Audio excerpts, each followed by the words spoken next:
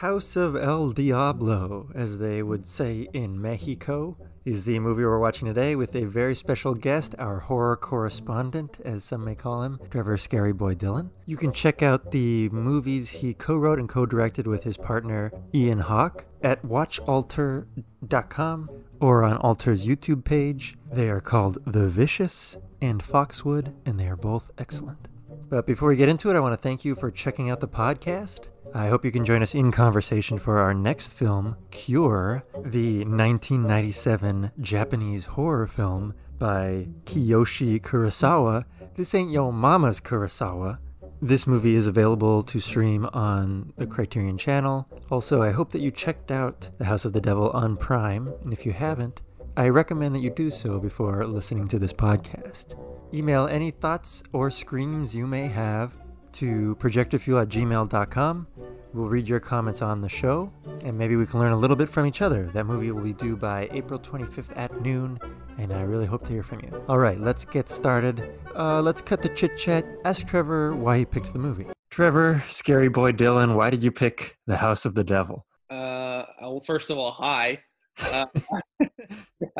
Uh, last time I was on the show, we discussed The Night of the Living Dead, one of the big, I think I described it as one of the big five in terms of influence. Mm-hmm. But I want to talk about a movie that's super influential amongst like the new era of young-ish, late 20s, early 30s horror filmmakers. Mm-hmm.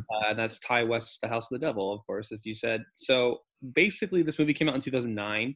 We were just about to hit the boom of 80s nostalgia. Everyone's well aware of what the 2010s were like with Stranger Things and everything kind of, for some reason, I don't have a reason for this, harkening back to the 80s. Absolutely. And this, I still think, beat that. Like I said, it started kind of the trend, although, it wasn't a hugely successful or widely seen movie at the time. But I think it did it best. This is weirdly specific to get into right away, but do you remember when you were watching the film and you saw, first of all, Greta Gerwig show up in the scene, but all the pizza and the Pepsi logo, and it's super subtle to the point where so when I saw this movie, it was in 2010, and I was in my first year of college, and I saw that scene, and until I saw that scene and Greta Gerwig, I didn't know this was a movie that was released in 2009. So that should give you an idea, because I didn't know the lead actress, Jocelyn Donahue, at all. I think she's not only incredible in this movie, but I think that she continues to be very good in everything she's been in. She was in Doctor Strange recently in a small role, and she was really good in it, but given what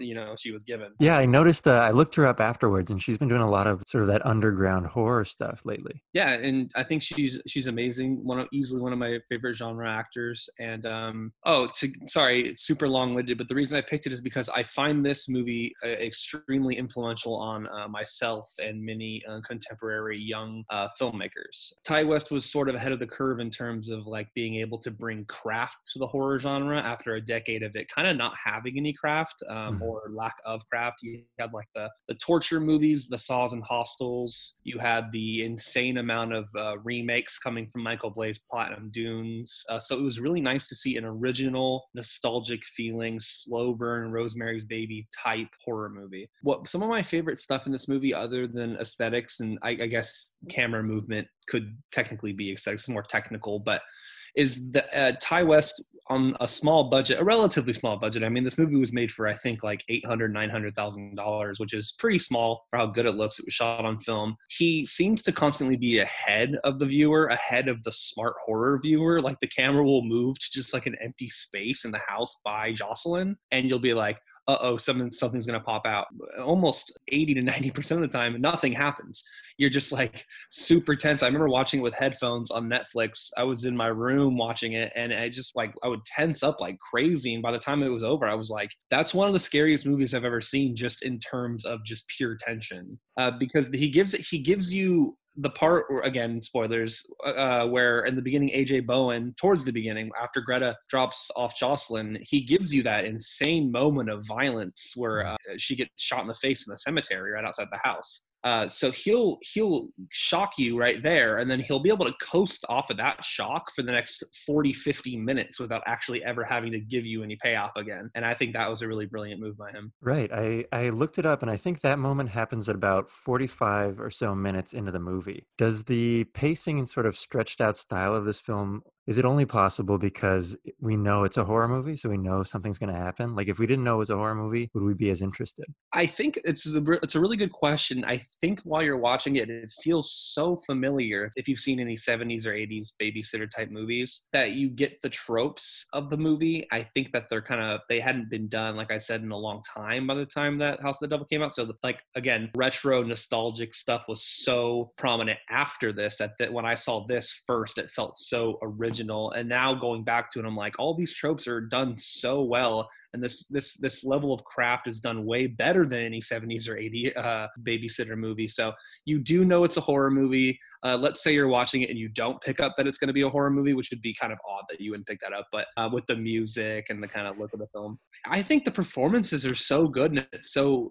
like interesting that I think it would be watchable without being a horror movie. I think that the horror is just the icing on the cake at that point. Do you know why he decided to? Well, it seems like in the beginning there was a filter over the camera where it was very grainy and noisy when she's looking at the house. What format did you watch it on? I just watched it through Amazon Prime. So I have the Blu-ray, and that grain is definitely very noisy throughout. I've heard a lot about this. So the movie was shot on film. But I think he may have added grain in, kind of how Spielberg does. Mhm. Like Spielberg shot movies on film, and then for the Blu-ray, he would add grain to it. I think they may have done that for the Blu-ray because the Blu-ray is all that I've seen. I've only ever watched the Blu-ray, other than when I saw it on Netflix in 2010, but I couldn't tell you what it actually looked like at that time. Okay, because yeah, my copy it seemed very clean. Like that grain disappeared after the credits. It's possible that Amazon Prime was like, well, I don't know. It could be an uploading issue to Amazon Prime or something, but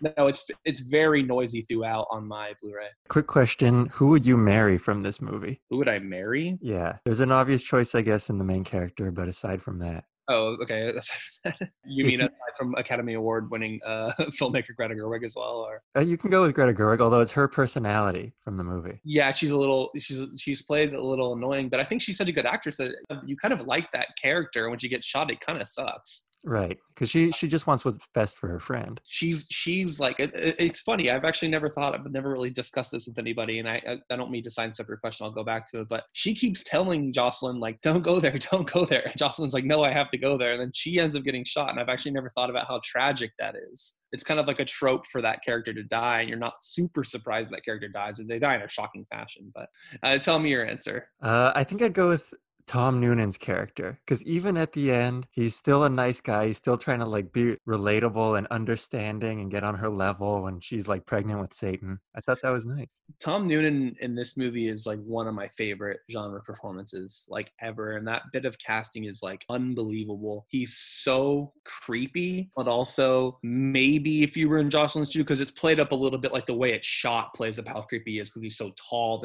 They're looking up at him the whole time, and I guess being Jocelyn's character's height, that's what you're looking at, so it would be pretty creepy anyway. But he's also super like kind of well spoken, and he talks real low until every once in a while he doesn't, and then you get a good look at the intensity there.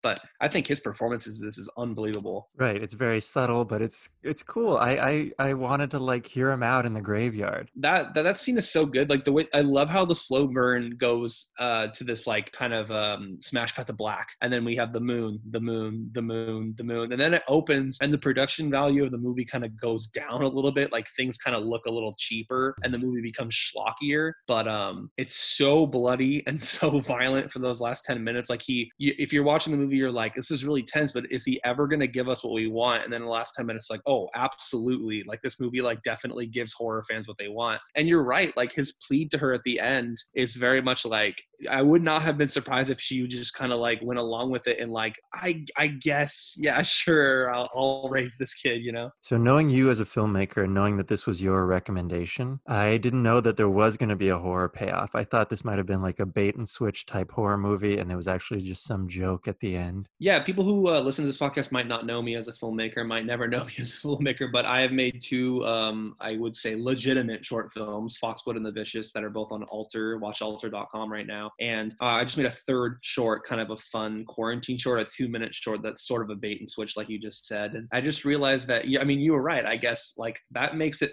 3 for 3 on shorts that I've made that are bait and switches. So I can see why you would think that this one would have gone like the spoof route, because it would be a really well-made, accurate spoof if it meant to kind of a jokey thing at the end, but it doesn't, and it's kind of terrifying. And that last scene is like, that really sealed it for me. That very last scene where you're like, oh, that was climactic, but it wasn't super great, and then you find out what happens at the very, very end, and you're like, oh, this is crazy. So you picked this movie, and you picked Night of the Living Dead, and Night of the Living Dead is in this movie. Oh yeah, so that's a thing that Night of the Living Dead, because it's public domain, will be in a ton of movies. Like anytime someone is like flipping through the channels, like you might as well put it in there for like production value reasons. Every script I write, if a character is watching something on TV, I'll leave it in there as like an Easter egg for my buddy Ian, who's my co-writer, and I'll always put a specific 1960s horror film is playing on the TV in black and white.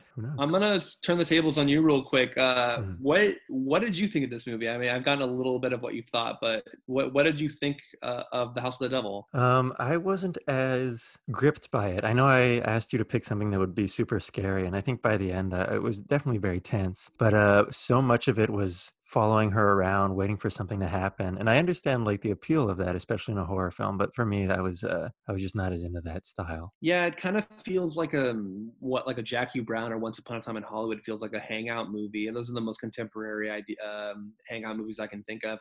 That's because of the budget, kind of having to keep something low budget and spending all of your money in the last 10 minutes or so. It really does kind of just follow this character around that it really hopes that you like. That's why the performance is so impressive. Is like, if you don't like Jocelyn Donahue's character in this movie, like you're not gonna like the movie. You're gonna probably hate it and turn it off. But I just think she's so magnetic and it's so fun. Like when she puts the headphones on and dances around the house and she knocks the thing over, and it's just like, I think upon rewatches, knowing that you know nothing's gonna happen until the last 10 minutes, you think it would be worthless upon rewatching it. But I just saw it on 35 millimeter at the Alamo Draft House, when movie theaters used to be a thing. And Ty West was there and Jocelyn, and it actually, I've seen this movie 3 or 4 times. Last night must have been my 4th time seeing it. And it does have some rewatch value, and I think that's really impressive for such a slow burn like this. The only thing that I can really compare it to is like Rosemary's Baby. I did like the payoff at the end, and it's a very clear comparison to Rosemary's Baby, especially with that last shot. It feels like a very nice, I've seen like the Lincoln Film Center in New York play a double feature of this and Rosemary's Baby, and I was like, yeah, that makes sense thematically. It really works. Although we don't get any idea of that until the last 20 minutes, I guess, when she's drawing the pentagram on her stomach, and I'm like, oh, here we go. Right, you could probably maybe figure it out while watching, but that's the thing, is that you don't quite know what's going on until it happens, and I think they do a really good job of doing that and setting it up with the full moon and stuff. I mean, it's all there. For the payoff, it just takes a long time. I call it cyclical writing. I don't know if that's a real term or not, but basically it's just lining up all the dominoes and then knocking them all over. I think Edgar Wright's really good at that, and the British filmmaker Matthew Vaughn and also Rian Johnson, they're all very good at throughout their films setting up dominoes, and in the last act just knocking them all over, which is very rewarding. It makes for a gigantic fun climax. But it's also extremely risky, because if the payoff doesn't work, then the whole movie was for naught. So this movie had some humor in it. There was some weird, like, subtle humor. I think the biggest thing that comes to mind for me is Tom Noonan's character insistent on there's a number for pizza on the fridge. Yeah, it's funny because it plays with tropes like that, right? Like he keeps saying, order pizza, and us as the viewer is like, no, do not do that. You know what I mean? Like, right. And eventually she's just like, oh, I'm hungry, I'll just order pizza, And then the guy who we see shot the Greta Gerwig in the face shows up at the pizza, and you're like, no, there's all these setups. I must put some context in for your younger viewers, especially around this time. There was a lot of what's called mumblecore happening, and this was one of the very first mumblecore horror movies. I should have mentioned that at the very beginning, is that I'm not a big fan of mumblecore, but when you mix mumblecore with a genre movie like this, I think it really works well. The Joe Swanberg type movies. I think the next mumblecore type movie like this was You're Next, which was a big South by Southwest movie that came out, I think, like 2013. I guess Greta Gerwig being in there should have been like a big red flag for it. Yeah, yeah. So like Joe Swanberg was like the king of mumblecore for a long time, and I think Joe Swanberg is in the film You're Next, which is directed by Adam Wingard and written by Simon Barrett. And then I think Ty West might be in You're Next. It's just kind of this collective that was going around, because in the early 2000s you had the Splat Pack instead of the Rat Pack, and that was James Wan, Eli Roth, Neil Marshall, who made The Descent and Dog Soldiers, both of which I had offered to watch for this episode, but maybe we'll get to them. Those are both really great movies. These were basically filmmakers that were known for their splatter, their gore. Rob Zombie, I think, might have been considered in the Splat Pack. And then you had like this mumblecore gang of people coming up. And, it was cool to see that Ty West, who he only makes horror movies. He made this, he made The Innkeepers, he made The Sacrament, also starring Joe Swanberg. And now he mostly just makes TV because I'm assuming the money's really good. He was the mumblecore horror filmmaker. And if you like this movie, you should check out his next movie. It's called The Innkeepers with Pat Healy, who was one of my absolute favorite character actors, and then Sarah Paxton, who was in a lot of those like South by Southwest type movies around that time. What TV did he do? He directed that Shyamalan produced show Wayward Pines. He did a lot of those episodes, and then he's just been doing a lot of other stuff. Is he breaking out of the genre at all? No, Wayward Pines is definitely like horror thriller. Yeah, that's what he does. He's very good at it. He has the craft. He has like the mind for it, and I can't wait until he makes another film. What I have to say is that when he did leave the horror genre after The Innkeepers and The Sacrament, he did try to make a Western film starring John Travolta and Taissa Farmiga and Ethan Hawke. It was called In a Valley of Violence, which is an amazing title. And it just was really, really, in my opinion, flat. And that was the last we saw of him in features, and he just went to TV. So what's your favorite aspect about this movie? I think that a movie like this having craft is my favorite thing about it. I love the way the camera moves. I love the way it looks. Performances are one thing, and I will say the performances in this, for what could very easily be a schlocky horror movie, are very good, but it's all about the craft. I think a movie, let's take for example a movie like Joker, right? A movie like Joker has craft, and so like I went and saw it and I was like, wow, this movie actually has craft for like something that's directed by Todd Phillips, and I was like, I might like this movie, and then it turns out I hated the script, so I didn't like the movie. But the craft of a movie is what's going to sell me at the end of the day, and I think The House of the Devil, on a very low budget, has like an extreme amount of it. Right, because it has sort of just a simple, easy story, and then the craft is just indulging and taking its time with the story. I mean, it's possible that you weren't so high on it, and I can understand a lot of people. I mean, I saw on IMDb it had a 6.4. I can understand a lot of people not being high on it because it's just not working for them, and so it's just going to be like a dead fish for 90 minutes, but someone who can get caught up on it. He has directing is, I always kind of goof around if I'm like interviewing directors at the theater. I will say, like, finish this sentence. Directing is. And it's funny because directors always have a different answer. My thing is directing is controlling tone. And I think that he controls the tone of this. And like you said, he'll even inject a little bit of humor in there, but it never feels out of place. It all feels kind of,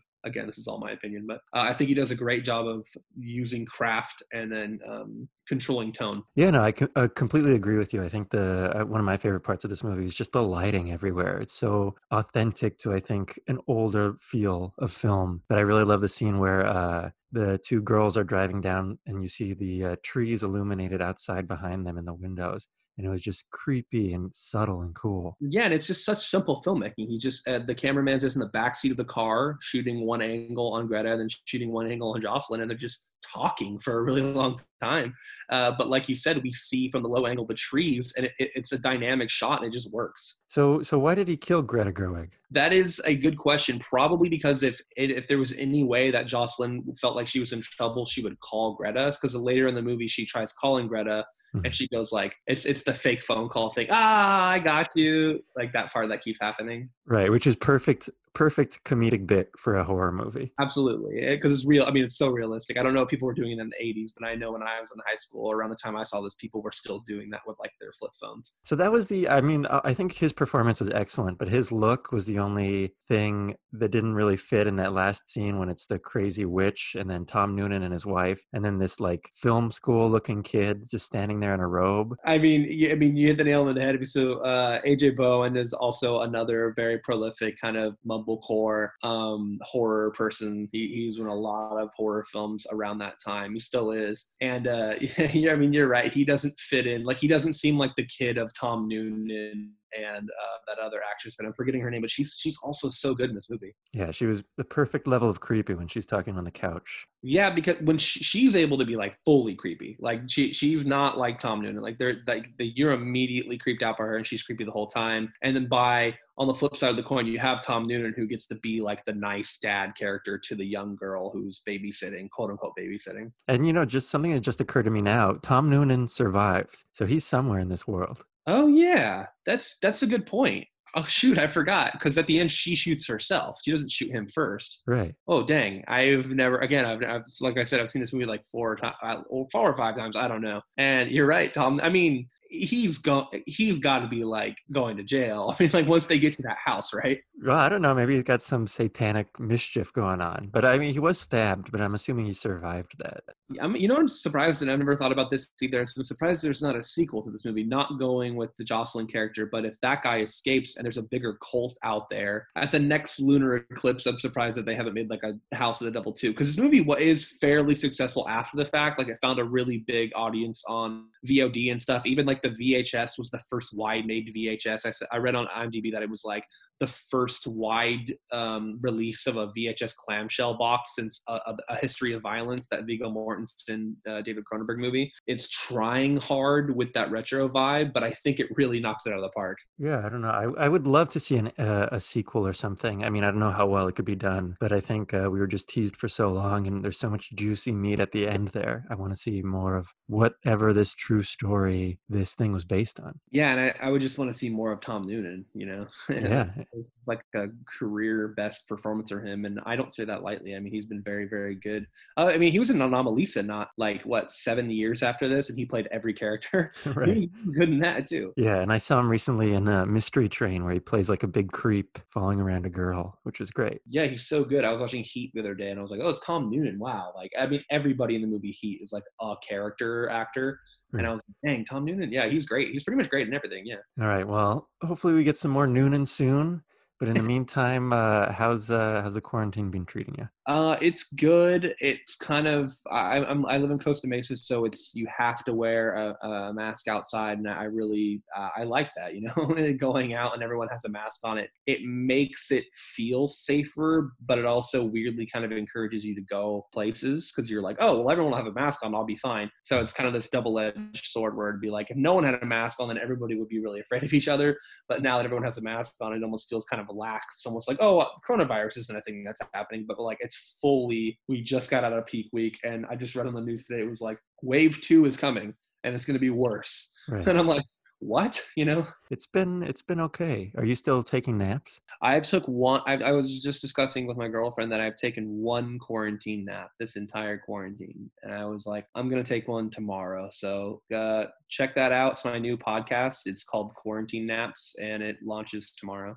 Nice. All right. Who do you got guesting on your first ep? My dog, Bowser. Wow. Okay. Right on. Yeah. So the Frida Cinema is the nonprofit independent art house that I work for, the only art house in Orange County and the only nonprofit art house in Southern California.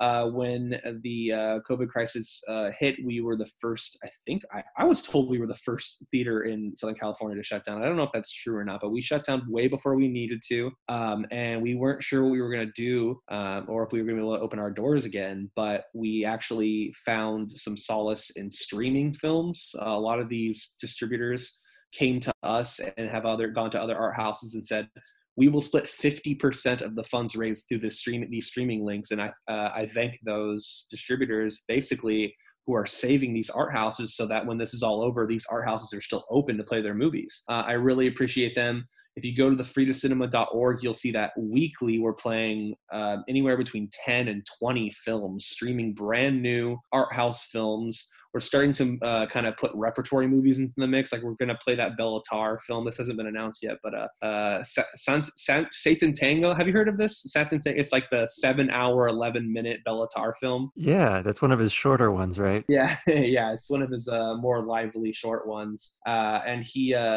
we're going to play that, which is really cool. That's going to be one of our first repertory titles, and it'll just be fun to throw a 7-hour like streaming link up. And also on May 5th, which is Giving Tuesday, I'm doing another 10-hour streamathon that'll be live on YouTube, where I'll have a bunch of cool guests come on and we'll just chat about movies and stuff like that, all in the name of Giving Tuesday. Okay, that's awesome. That's great to hear. Yeah, I'm glad to see that the Frida's still living, because when this is all over, I that's going to be one of the first places I go back to. Yeah, we miss everybody. Are you planning on making any quarantine shorts or anything? As of now, I have been working on a project inspired by your work, actually, but I'll talk to you more about that later. Since the last time you've been on the podcast, you've made something. Oh yeah, I made a quarantine short, which everyone will roll their eyes at, but it's 2 minutes long and it's fun. You know, like I didn't want to. I think anybody who's just like, oh, I made a quarantine short, don't roll your eyes at it, because it's like I got bored and I wanted to make a movie. I made a movie, and Ian, my co-writer, co-director, like